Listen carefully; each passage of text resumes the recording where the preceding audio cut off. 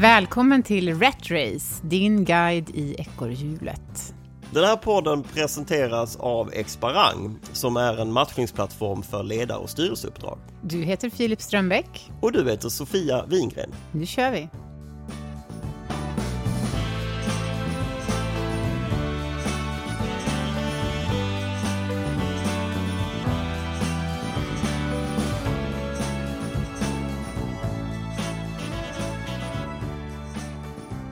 Hej Sofia!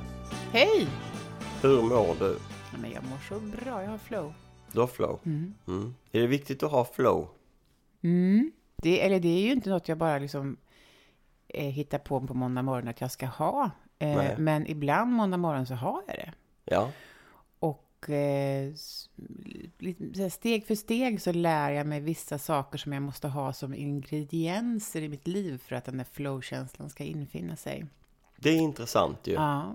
Sitta här med dig är en sån sak jag behöver. Ja, men jag håller med. Jag har saknat det lite. Det är det digitala och så i all ära. Jag har ju varit lite en förespråkare. Eller jag tycker att det har varit väldigt bekvämt att få jobba hemma väldigt mycket och slippa fara runt och så. Men det är nog på bekostnad av flow och engagemang som vi ska prata lite mer om idag. Faktiskt. Det är inte lika lätt att engagera sig när man är själv vid sitt köksbord. Eller? Nej, men jag håller med dig. Jag tror att det behöver i alla fall blandas upp lite. Och nu när det öppnar upp mer här så måste vi liksom lite varsamt föra varandra närmare. På något vis, tror jag. Lite grann. Vi ska prata med en kille som heter Niklas Delmar om engagemangsbegreppet idag. Vad är det och behöver vi verkligen ha massa engagerade medlemmar? Nej, inte medlemmar. Det behöver vi ha. Men engagerade medarbetare. Ja, behöver man verkligen det? Det är mycket snack om engagement. Ja. Ja, men låt oss höra. Vi ringer upp honom. Vi säger hej till Niklas Delmar som förutom att vara min gamla kollega nu är då medgrundare till Hej Engagemang. Hej! Hej! Tjena! Hej! Du, vad gör ni egentligen? Vi arbetar för ett mer engagerat och välmående arbetsliv och drömmer om ett samhälle där de flesta av oss går till arbetet för att vi vill snarare än för att vi måste. Typ. Ja. Och hur gör ni detta? Ja, men vi jobbar med ledarskapsfrågor, vi jobbar med kommunikationsfrågor, vi jobbar med, vad ska man kalla det, medarbetarskap, självledarskapsfrågor. Så liksom i någon form av symbios jobbar vi med ledarskap, medarbetarskap och medarbetarkommunikation kan man väl kortfattat sammanfatta det med. Och Sofia och jag har pratat lite om och fnulat lite på det här greppet engagemang som är på mångas läppar och vikten av att ha engagerade medarbetare. Om man börjar med att sparka in en öppen dörr, men är det verkligen så viktigt att ha engagerade medarbetare? Ja, det är väl en ytterst relevant fråga. Nej, men det är väl helt rätt. Engagemang har ju kommit att bli ett modeord och vi heter just då Hej Engagemang. Vi kanske egentligen lika gärna kunde heta Hej Motivation. Bakgrunden är ju faktiskt att nej, man måste inte ha någonting i livet. Absolut inte engagerade medarbetare. Men vill man skapa en hållbar organisation med hållbara individer som både mår bra och presterar bra över tid, då är det bra att man hjälps åt att skapa förutsättningar för engagemang och inre motivation. Så det är det som är vår drivkraft, att vi vill att folk ska både må bra och prestera bra över tid. Både på individ-, team- och organisationsnivå. Därför är engagemang för oss viktigt och motivation också. Men du Niklas, när du är ute och jobbar med det här i Sverige på olika företag, antar jag från nord till syd. Hur ser världen ut liksom från ditt perspektiv? Hur har vi det med engagemanget i Sverige? Jag skulle säga att vi har ett ganska starkt engagemang. Det finns ju mätningar som görs på internationell nivå som jag är med och bidrar och sprider liksom lite för att måla, vad ska jag säga, fram på väggen då, men för att visa att det finns en potential kopplat till engagemang. Så att tittar man på de globala undersökningarna som görs så ser det ju ganska risigt ut. Och då ska man komma ihåg att det handlar om förutsättningar för engagemang. Man är liksom inte så här, men Filip är engagerad men Sofia är inte engagerad. Så funkar det inte, utan det där är tillstånd engagemang. Det är ju liksom en känslomässig koppling, så det är ju någonting som går upp och ner. Och hela fiffet kring det här handlar om att hur skapar vi förutsättningar för människor att så ofta som möjligt känna sig engagerade och ha liksom inre motivation. Så det är det som är tricket. Man är liksom inte engagerad och sen så är man det i resten av sitt liv. Utan det är ju någonting som går upp och ner och man har olika starkt engagemang i olika tidpunkter och för olika saker. Men kan man inte, för att utmana det lite, kan man ändå inte hitta personer som är generellt mer, vad ska man säga, passionerade, oavsett vad de tar sig an, så har de ett större commitment och engagemang än andra, att det är en personlig egenskap? Jo, det kan man får göra vad man vill, Fille, det vet du. Så man får absolut utmana det. Och jo, så är det säkert att det finns personer som lättare skapar de förutsättningarna för sig. Men vi baserar, det vi pratar om är inte bara sådär att vi tyckte engagemang var ett roligt ord. Nej. Och motivation kändes mysigt, utan vi baserar ju det på arbetspsykologiforskning. Och utan att bli allt för teoretisk och trist liksom, så är det ju så att när människor känner sig kompetenta, känner sig autonoma, känner samhörighet, ja men då ökar man sannolikheten för att man ska känna inre motivation. Och de här orden, engagemang och motivation, är ju syskon och liksom samexisterar ju någonstans. Så att jo, det är klart det finns människor som av olika anledningar oftare och kanske lite enklare känner sig just kompetenta, därmed också styr sig själva på ett enklare sätt och kanske hyfsat enkelt känner samhörighet med andra. Medan andra människor behöver vi jobba lite mer med för att skapa de förutsättningarna, helt enkelt. Har du några exempel på något företag som har gjort någon typ av lyft, liksom ett engagemangslyft eller någon form av förändringsresa där du har sett att de har använt verktyg och liksom gjort vissa sådana steg som du tycker så här, det här är typiska jättebra idéer för att öka förutsättningarna för engagemang? Alltså det är ju det vi jobbar med hela dagarna, att hjälpa organisationer just där. Och det är inte bara i näringslivet, utan det är faktiskt väldigt mycket inom offentlig sektor också. Och så det är ju organisationer generellt. Men ett exempel som vi har pratat öppet om, som vi har jobbat med, det är Hemfrid till exempel. De gjorde ett ledarskapsprogram, aktiverade nästan alla sina chefer i det programmet. När vi hade gjort det tillsammans i 12 månader så hade de minskat sin sjukfrånvaro med 18%. Vilket också är en beforskad effekt liksom, av att har du ett starkare engagemang, folk mår bättre, så känner man mindre stress. De ökade sin lönsamhet med 12, omsättningen med 26% och kundnöjdheten, vilket ju då är liksom varför man finns på Hemfrid. Det är för att man ska ha kunder givetvis och att de kunderna ska komma tillbaka. Ökade från 20 till 34 den här Net Promoter Scores. Just det. Ja. Vad sa ökade från? 20 till 34. 20 till 34 gick de på sån här Net Promoter Score, det vill säga antalet ambassadörer bland kunder som kan rekommendera Hemfrid vidare till andra gick upp jättemycket. Så allt ifrån att man internt mådde bättre, sjukfrånvaron gick ner, man gör mer rätt saker och så vidare, så blir det också en helt annan kundnöjdhet. Så det är ju ett case. Ja, men vad var det för liksom verktyg ni liksom introducerade i det ledarskapsprogrammet då? Vad var det de gjorde, de här ledarna, som gjorde det så annorlunda? Du får inte fakturera nu, Niklas, du får bara bjussa på det gratis. Ja, jag älskar att ge bort saker. Det gör vi väldigt mycket. Vi tycker det är härligt tillsammans. Nej, men så det vi gjorde, det är att det är ett program då som är designat utifrån att man ska få så stor effekt som möjligt. Så att då ses man en gång var 6:e, 7:e, 8:e vecka i det här forumet. Och sen så egentligen så är det faktiskt det är att man skapar tid för reflektion och eftertanke i en organisation där man får lov att prata om hur skapar man förutsättningar för att engagemang och inre motivation ska uppstå. Så det pratade vi om väldigt mycket då. Hur gör vi för att våra medarbetare ska känna sig kompetenta? Hur gör vi för att de ska känna en ökad samhörighet?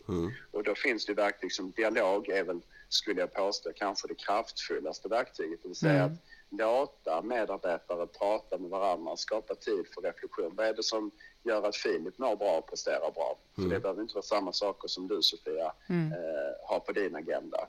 Och när ni börjar prata om det där, så om ni jobbar som ett team, vilket jag ju vet att ni gör, så blir det ju så att ni får en ökad förståelse för varandra. Då kan ni hjälpa varandra att oftare se till att de förutsättningarna är på plats. Så jag tror att en stor del var faktiskt att man började lyssna på varandra med intentionen att förstå, som man pratar om, att inte liksom lyssna och sen försöka komma med något svar, utan man skapade ett annat samtalsklimat. Jag minns det väldigt väl, för att de 3 första träffarna var ganska tysta. Liksom. Så här, vi hade bra samtal, bra dialog, men fjärde tillfället så fick jag köpa en sån här ringklocka, cykelringklocka, men det står fire alarm på den, en värld, och så fick jag liksom, det gick inte få tyst på gänget. Nej. För att man plötsligt hade liksom fått till en helt annan, klyschan heter väl högt i tak, men liksom en helt annan samtalston, där man faktiskt började diskutera både de svårare problemen och de lite mer vardagliga problemen. Ja. Så att man tillsammans kunde hjälpas åt att skapa än bättre förutsättningar liksom, för att ha det gött tillsammans.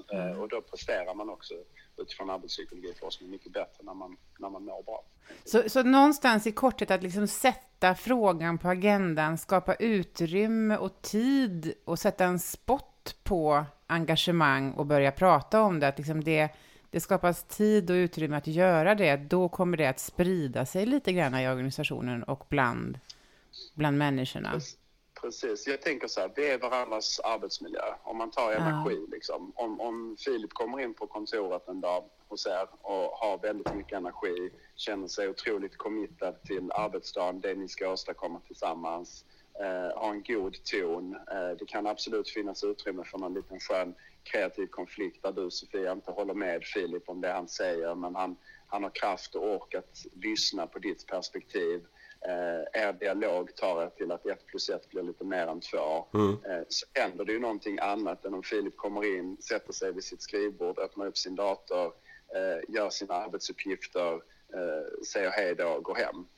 Alltså det blir någonting annat när man liksom har en annan typ av energinivå. När man får göra saker man är bra på, gillar att göra, och man gör det tillsammans med människor man gillar. Då ser man också i arbetspsykologi för oss. Alltså det här är ju långt ifrån kärnfysik. Liksom. Men som du säger, Sofia, när man skapar tid för det. Och det är inte som när man går ut i en organisation, så säger man så här, men nu ska vi prata lite om hur vi ska utveckla vårt ledarskap och medarbetarskap och sådär. Så säger alla, skönt, men jag har inte tid för det, för jag jobbar upp dagarna. Liksom. Och då är det ju det handlar om, precis som du sa, att det är mycket att man får andas lite. Vet, man får ses i 3-4 timmar med en agenda som inte heter hur ökar vi försäljningen imorgon bitti, utan som heter hur kan vi jobba tillsammans för att liksom skapa än bättre förutsättningar för att göra mer av det vi är bra på och gillar att göra.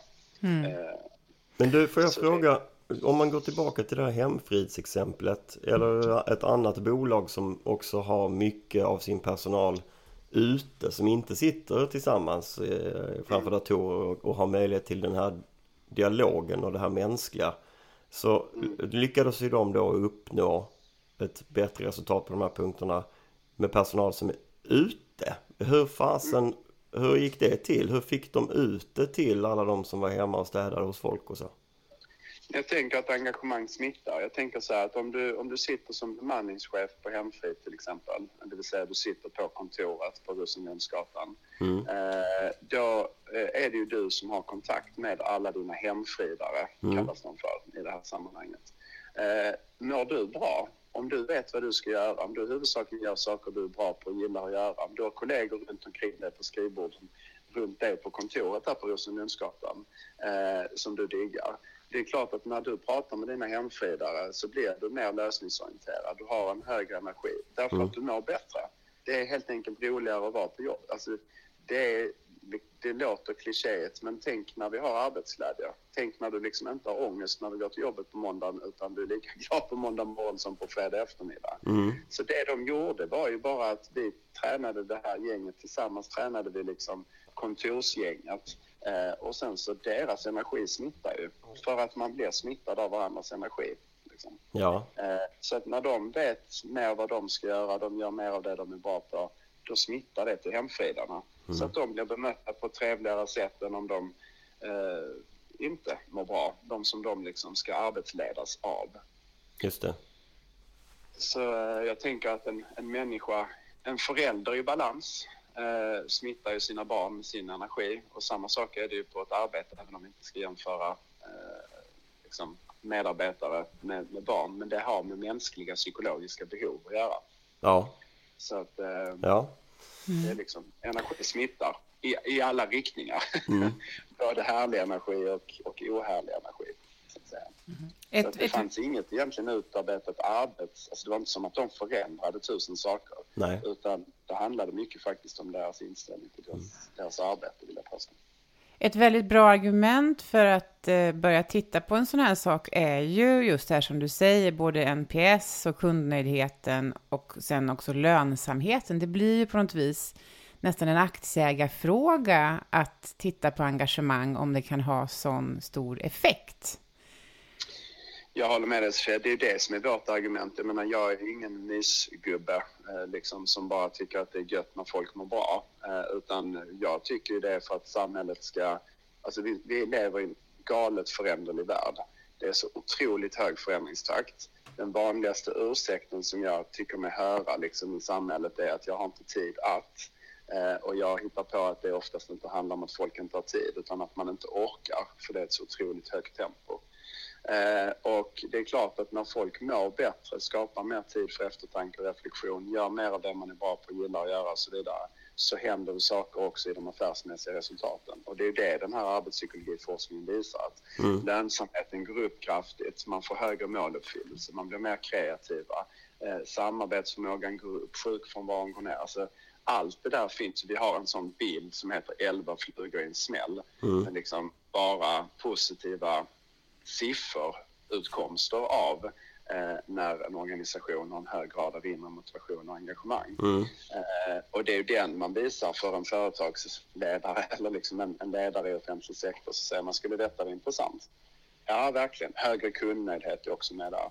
Och så säger de, ja det är klart att det är intressant. Ja exakt. Och då finns det inga genvägar förbi engagemang och motivation, säger jag. Och så visar jag bara sambandet utifrån arbetspsykologiforskning. Jag har aldrig sålt något som är så lätt att sälja som det här. Men det är väldigt lätt i teorin. Utmaningen blir ju sen att skapa tid för det här i praktiken. Ja. Eftersom att arbetslivet ser ut som det gör. Så det är det som är vårt trick. Det är ju att hjälpa de här ledarna och medarbetarna i en organisation att faktiskt skapa tid för det. Och då måste det prioriteras från högsta ledningen, så att säga, på ledningsgruppsmötesagendor och så vidare. Men det jag tycker mig höra dig säga är att mäta själva engagemanget som ett nyckeltal eller som KPI är inte det som är poängen, utan det är att mäta effekterna i verksamheten då som är grejen, eller? Ja, exakt, för de hänger ihop. Så nu har jag ju ingen möjlighet att visa någon bild för er för att formatet inte ser ut så. Men formatet, alltså sambandet är att det börjar i ledarskap. Och ledarskap, när vi pratar om det, så är det inte bara att leda andra, utan det handlar också om att leda mig själv. Leda mig själv i samvaro med andra, leda andra, den klassiska ledarskapsdefinitionen, och sen att låta mig ledas. Och där börjar det. Och när man skapar förutsättningar där för att människor känner sig kompetenta, autonoma och känner samhörighet, när det är tydligt vad jag, som heter Filip, ska göra på dagarna, eventuellt behöver lära mig. Ja. När jag blir uppmuntrad och följs upp på det och det finns utrymme för dialog, då uppstår engagemang och motivation. Så det är det arbetspsykologiforskningen säger. Och när det sker, ni vet själva Phil, när du känner dig sjukt engagerad, hur känns det i kroppen? Ja, men det blir ju... det känns som att det är endorfiner som... det känns lite som när man har tränat eller så ju. Ja, det var precis. Så folk brukar inte komma hela vägen dit och definiera det så, men det brukar vara min punchline, att det är det som händer. Att dina biokemikalier i kroppen kickar igång. Det vill säga att du mår faktiskt bättre. Så det är liksom inte bara att jag säger att man mår bättre eller att forskningen säger, utan just att biokemikalierna kickar igång i systemet gör att vi mår bättre. Och då ser man att prestationsnivån går upp. Så att då presterar man på en helt annan kurva än om man gör saker utan engagemang och inre motivation. Och det gapet mellan de prestationskurvorna brukar man kalla för frivillig ansträngning. Ja. Och ibland lite slarvigt säger man att det är det som är engagemang och inre motivation, liksom, för det är det som är effekten. Ja. Och det är så att skapa hållbara resultat. Jag som är en osäker högpresterare i grund och botten. Ja. Som bara jagat, du har ju känt mig hela livet. Ja. Som bara jagat nästa prestation. Det var ju här jag blev attraherad. Det var ju här jag tänkte, jag presterar hela tiden på bekostnad av mitt välmående. Ja. Det verkar ju korkat över tid. Det är inte hållbart. Nej. Så att när jag liksom insåg att okej, men om jag skapar förutsättningar för att må bättre, så kommer jag prestera ännu bättre än när jag pressar mig för hårt. Och då kan jag liksom tack vare mitt välmående prestera på en hög nivå. Och då kommer de där hållbara resultaten som då är de här 11 flugor i en smäll med alla de liksom affärsmässiga outfitsen. Får jag bara fråga,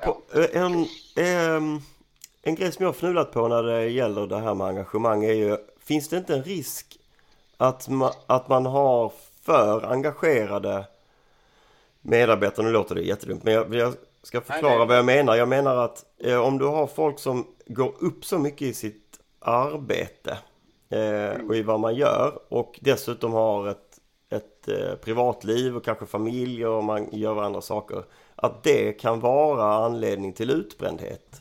Att man kan bli liksom, att man inte kopplar bort det.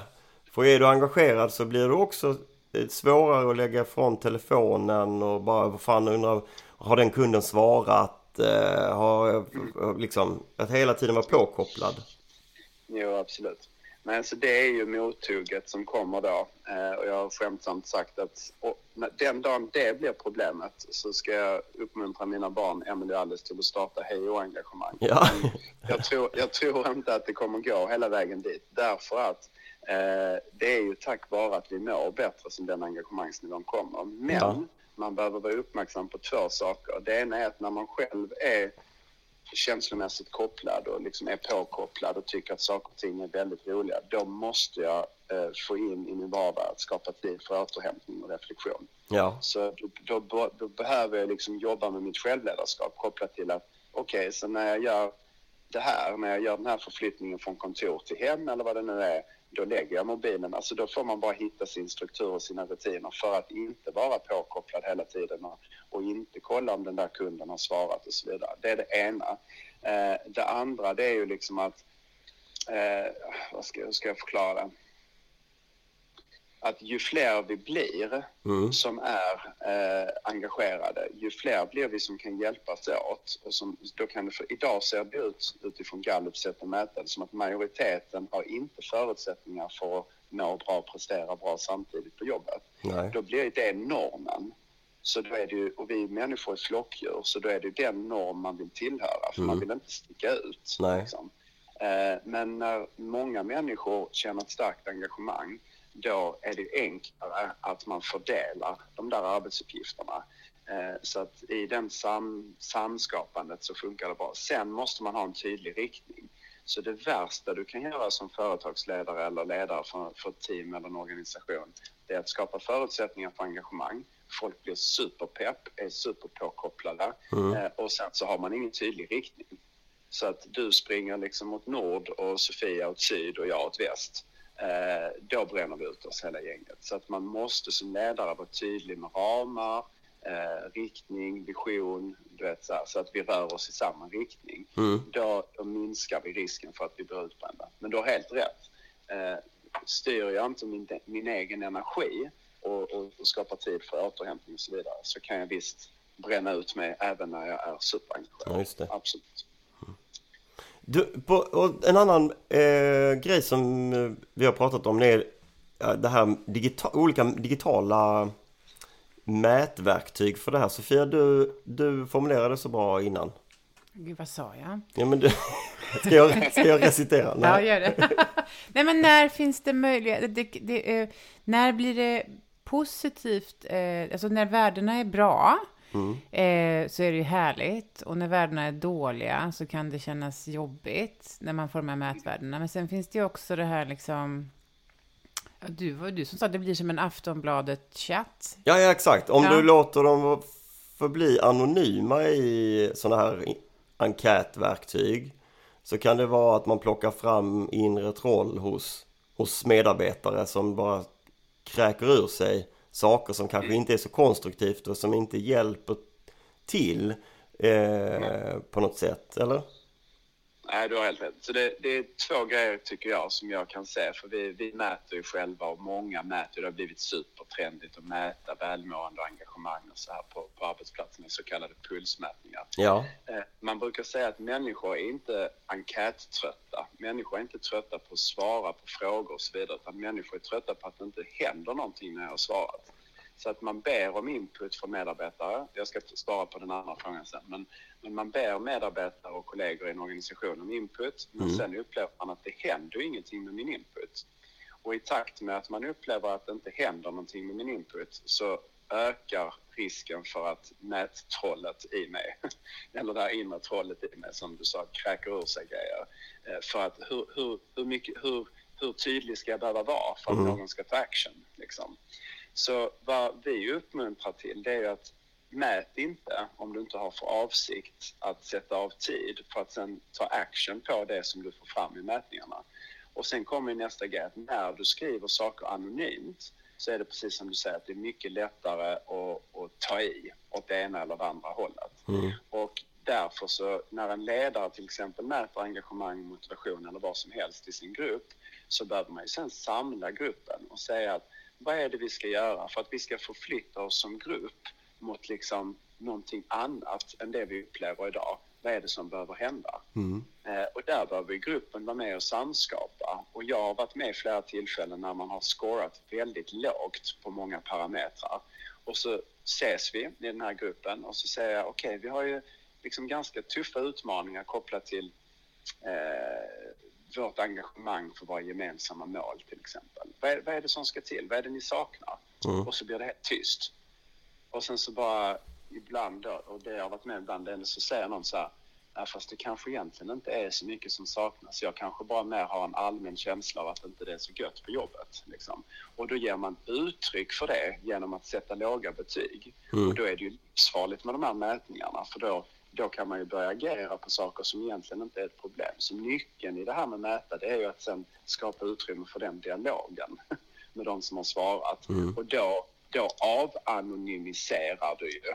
För att då låter du folk plötsligt få vara med och bidra i rummet med liksom, vad är deras förslag på lösning då? För jag menar ju att det är allas ansvar att liksom tillsammans samskapa det som vi vill ha i vårt team. Det är inte chefens jävla ansvarsområde för att ta den här pensionreklamen, utan det är ju liksom ett samskapande. Så det är ett ansvar vi delar i gruppen. Liksom. Så anonymiseringar kan leda till felaktigheter. Liksom. Men det är det, man behöver skapa utrymme för dialog efter man har mätt och ta action tillsammans. Vad förespråkar du? Anonymt eller inte anonymt? Jag kan säga att jag förespråkar inte anonymt, men det kommer aldrig hända, så ska man inte säga. Men jag ser att det är svårt att få det att hända. Så att därför så går jag medelvägen, the golden middle way, med att låta dem svara anonymt, medarbetarna, på medarbetarfrågor. men samla sen mindre team med respektives liksom ledare eller chef och ha där en dialog kring resultaten. För då blir det anonymiserat. Och sen så ska alla då få komma till uttryck och komma till tals i det mötet. Just det. Så att jag går helt enkelt varvet runt. Så att jag låter inte någon komma undan. Ja, just det.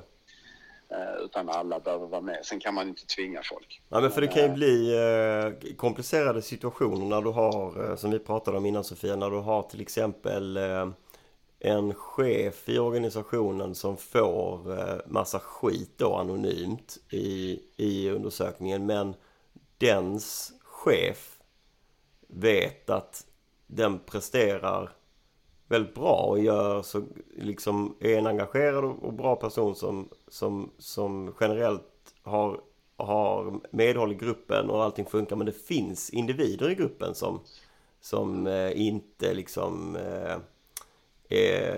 fungerar och som inte är motiverade och engagerade och sådär. Och om man då ska fatta beslut baserat bara på den här medarbetarundersökningen eller mätningen, så kan det ju bli väldigt skevt och orättvist. Absolut. Ja, nej, det ska man inte. Det är det jag menar. Ingenting sånt här ska ju göras digitalt mer än att du samlar in svaren. Sen måste man ha dialog. Alltså, vi löser ingenting i den här världen om vi inte pratar med varandra. Nej. Så att den här medarbetaren som har ett horn i sidan till den här chefen behöver ju säga, det bästa som finns är ju liksom när chefen går in och säger så här: jag har tydligen fått sämst, jag har några sådana exempel, jag har tydligen fått sämst ledarskapsindex i hela vår organisation. Berätta för mig, vad är det ni tycker jag gör som inte funkar? Ja, där är det ju, antar jag, det är väl ett helt annat topic, men att axla det när du har fått så dåliga värden, att axla det på ett sätt som gör att medarbetarna inte uppfattar att personen är kränkt eller stött eller arg eller besviken, utan vill ha på riktigt vill ha feedbacken. Det är ju också en jätteutmaning. Och där kommer man in på hela det är ju en annan podd, men då kommer man in på hela sårbarheten och allt det här som har forskats en hel del kring i USA. Liksom att det är ju en av de viktigaste ledarskapsegenskaperna. Ja. Vi har ett sånt jättebra exempel. En jättehög chef i en stor koncern, internationell koncern. Han fick sämst i hela koncernen, en tysk ledare var detta. Han går till sin grupp och säger precis det där, att jag är tydligen sämst. Av alla ledare i hela vår koncern så har jag lägst ledarskapsindex. Berätta för mig, hur ska vi utvecklas tillsammans? För att jag vill ju inte vara sämst. Och 2 år senare står han, det här är sann historia liksom, 2 år senare står han på någon sån här klassisk intern award och tar emot pris som bästa ledare. Och det han gjorde var ju att han öppnar upp för dialog i en grupp som var väldigt tillknäppt. Sakta men säkert bygger förtroende och tillit, får tips ifrån dem. Sen får han ju reflektera över vad av det de säger är han beredd att gå med på så att säga, och göra och förändra. Och sen skapar han utrymme i sin kalender för ledarskap. Men väldigt nog, precis som det är så här möten med Filip och Sofia i podden Rat Race i min kalender, så stod det uppföljning med Filip kring förra veckans bla bla bla, vad det nu var liksom. Så ganska konkret vad det var för beteende han skulle ha. Och sen så började han köra 50-50-regeln, som var att han pratade 50% om businessen och 50% om annat för att bygga relation med sina medarbetare. Han kallade det bullshit, men jag brukar inte gå hela vägen dit. att prata med annat än businessen. Ibland måste man kanske anstränga sig för att ägna sig åt lite bullshit om man tycker så. Om det inte kommer av sig själv. Där hade ni väl en del av förklaringen, gissar jag, till varför indexet var dåligt. Ja, exakt. Liksom, men även han gick och tränade. Sen är det faktiskt så att i annan forskning ser man att det är bara 1 av 10 som har naturliga ledaregenskaper. Och sen 2 av 10 kan man träna upp till att inte göra skada. Gallup som har mätt det då. Men det betyder, men ändå är det rätt positiva siffror, tänker jag. För det betyder att 3 av 10 på jorden kan faktiskt liksom vara ledare. Och tittar man i en organisation så är ju förhållandet ofta liksom, jag vet inte, någonstans mellan 10 och 30% i en organisation som har en form av befattning där man är ansvarig för andra människor. Liksom. Så det speglar ju rätt väl, ja. Det speglar ganska väl, men det är en sån data man kan höra ibland från föreläsare och sånt. Det är bara 1 av 10, då tänker man oj. Liksom. Men det speglar ganska väl faktiskt. Så. Du, avslutningsvis här, har du haft någon sån där ledare i ditt liv som är den där 1 av 10 som du vill slänga lite kudos på? Ja, det gör jag alltid åt samma håll. Hon heter Mimmi Frölén och hon var min första chef när jag började jobba på L'Oreal för 20 år sedan. Och jag tror inte ens hon hade gått med ledarskapsträning, utan hon hade bara de där naturliga ledaregenskaperna. Hon var en sån här klassisk, liksom, lika gammal som jag. Men jag trodde hon var flera år äldre, för hon var mycket smartare.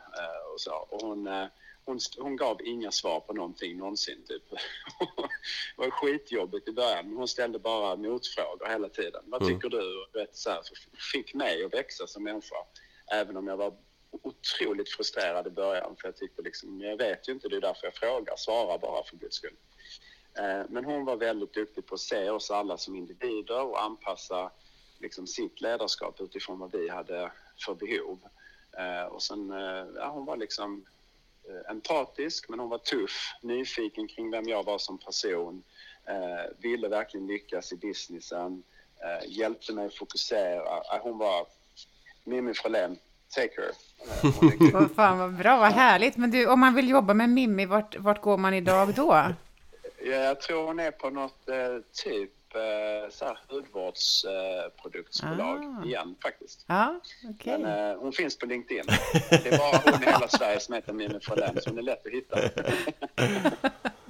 Niklas, tusen tack för kloka och öppenhjärtliga svar. Ja, det är jag som tackar. Jättehärligt att prata med er. Tack för att du kom till Rat Race. Ja, tack ska ni ha. Hej då. Hej. Hej då.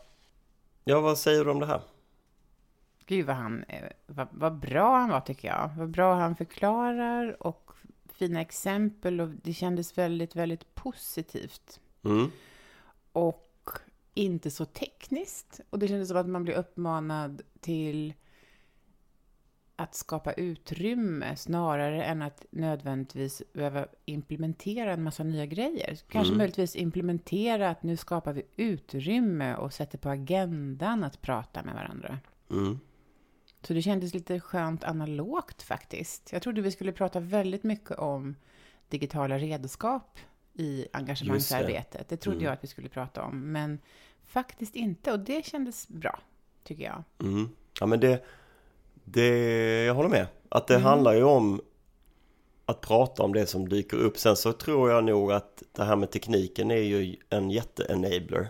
Absolut. Att få plita ner och så.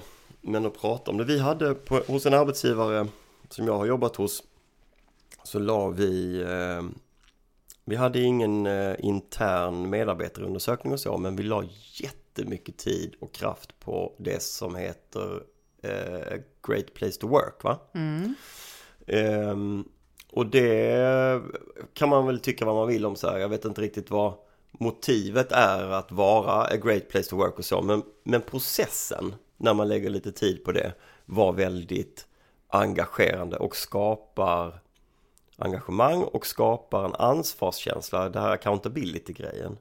Du ska svara på massa frågor om vad du tycker funkar bra, och du ska ratea och poängsätta, och du ska svara på massa frågor, och så ska du ge liksom exempel på saker som är dåligt och saker som kan bli bättre. Och där får du ju upp allt möjligt, eftersom det är så granulärt, det är så himla liksom många om fysisk arbetsmiljö, om liksom psykisk arbetsmiljö, om olika typer av chefer och så. Allt ifrån att fruktskålen inte innehåller bananer till att liksom det inte finns någon feedbackkultur. Så det är väldigt högt och lågt. Men det blir ju ingenting av det om det inte blir de här fysiska mötena efter att man sitter ner och pratar och det här har dykt upp. Vad gör vi med det här? Ja, man behöver både och. Man behöver fundera över frågorna, och när man verkligen måste ge ett svar, då blir det på riktigt en fråga man måste reflektera över. Själv, ja. Så man måste göra enkäten på något vis. Jag tror det. Och sen behöver man prata om det. Ja. Jag tror det. Och dela. Ja. Och spegla sina erfarenheter i varandra. Tack för att du lyssnar. Glöm inte att regga dig på exparang.com.